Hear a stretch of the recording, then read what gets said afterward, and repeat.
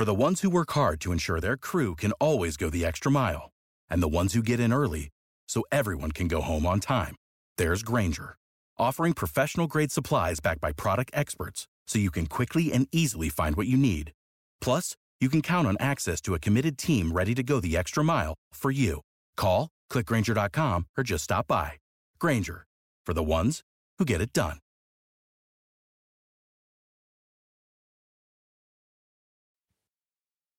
Hello, and welcome to another edition of Play Me or Fade Me. And thank you for joining us as always.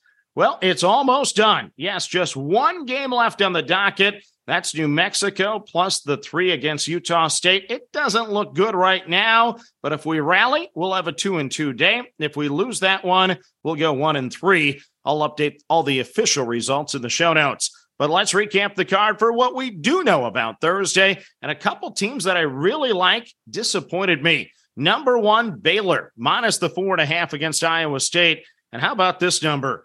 Iowa State had 21 offensive rebounds. Baylor had 17 rebounds for the game. Yes, the Cyclones out-rebounded the Bears 44-17 for the game. That's a crazy stat. That'll keep Scott Drew up tonight. I should have listened to Noah in Florida. He told me not to do it, but I did it, and I paid the price back in Baylor. Then my Fighting Illini of Illinois. They've been so good to me all season, but Penn State did a nice job offensively. They did a nice job defensively. Illinois just didn't have enough. I hope they can get things corrected next week for the NC2A tournament because, unfortunately, they lost for me on Thursday.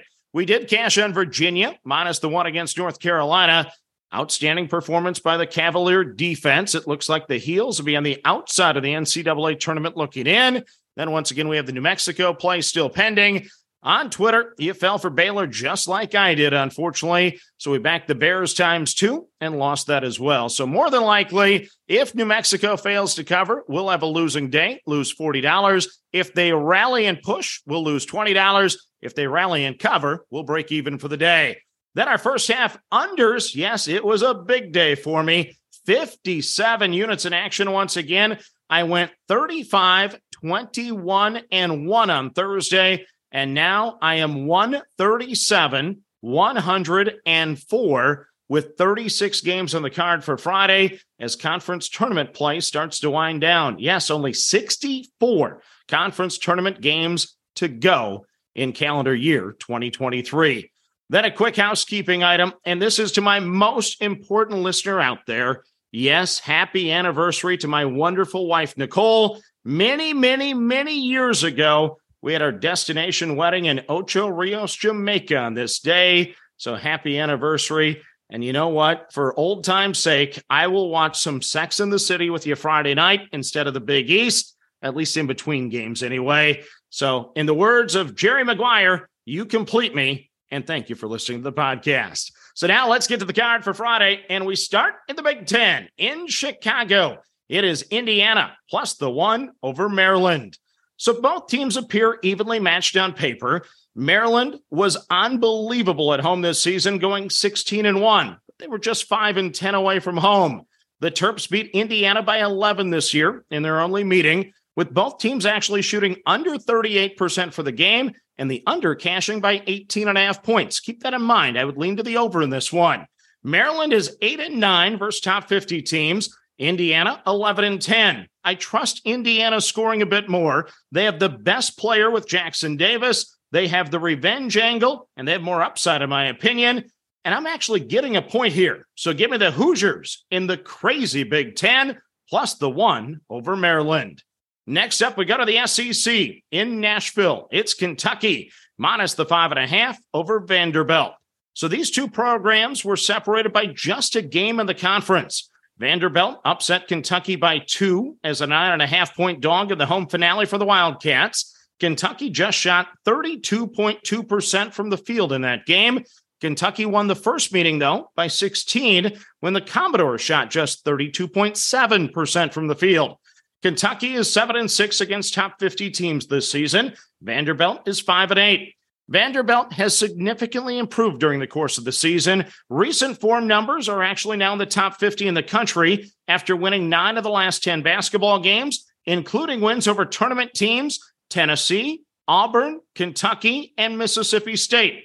I don't really have a pulse on Kentucky this year, but they've won 5 out of 6, and they appear to be rounding into form to actually overachieve this year in the month of March. I'm taking Calipari and the Wildcats, minus the 5.5 over Vanderbilt. Next up, we go to the ACC in Greensboro, North Carolina. I'm going to back Miami, plus the 3 over the Dukies.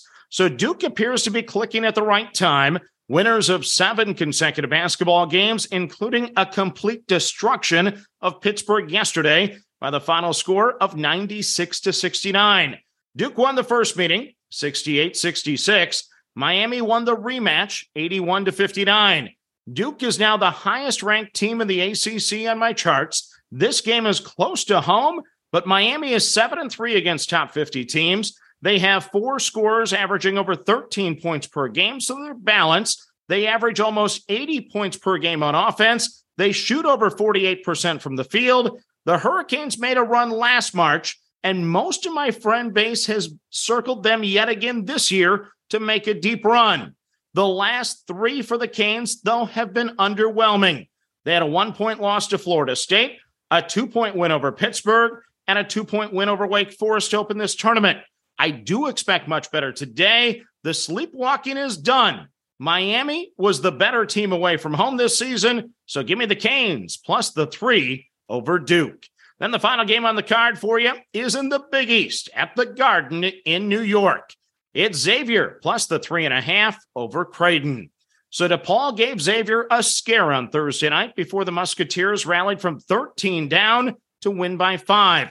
Creighton is good, but I don't see them hitting 61% from the field like DePaul did last night. You don't hear me say that often about the Blue Demons. Meanwhile, Creighton eliminated surging Villanova by 13 after leading at 1 point by 20. A very impressive performance for the Jays.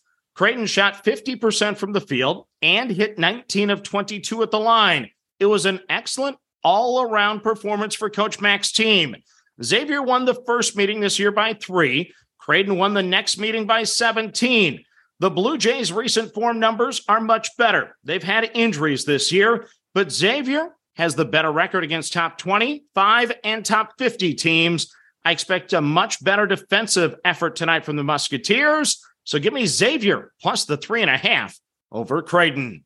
So let's recap your card for a Friday. In the Big Ten, I'm on Indiana plus the 1 over Maryland. In the SEC, I'm on Kentucky minus the 5.5 over Vanderbilt. In the ACC, I'm on Miami plus the 3 over Duke. And in the Big East, I'm on Xavier plus the 3.5 over Creighton. So that's your card for a Friday. As always, manage that bankroll. Don't chase money. Have fun, and let's cash some tickets together. Good luck, everyone.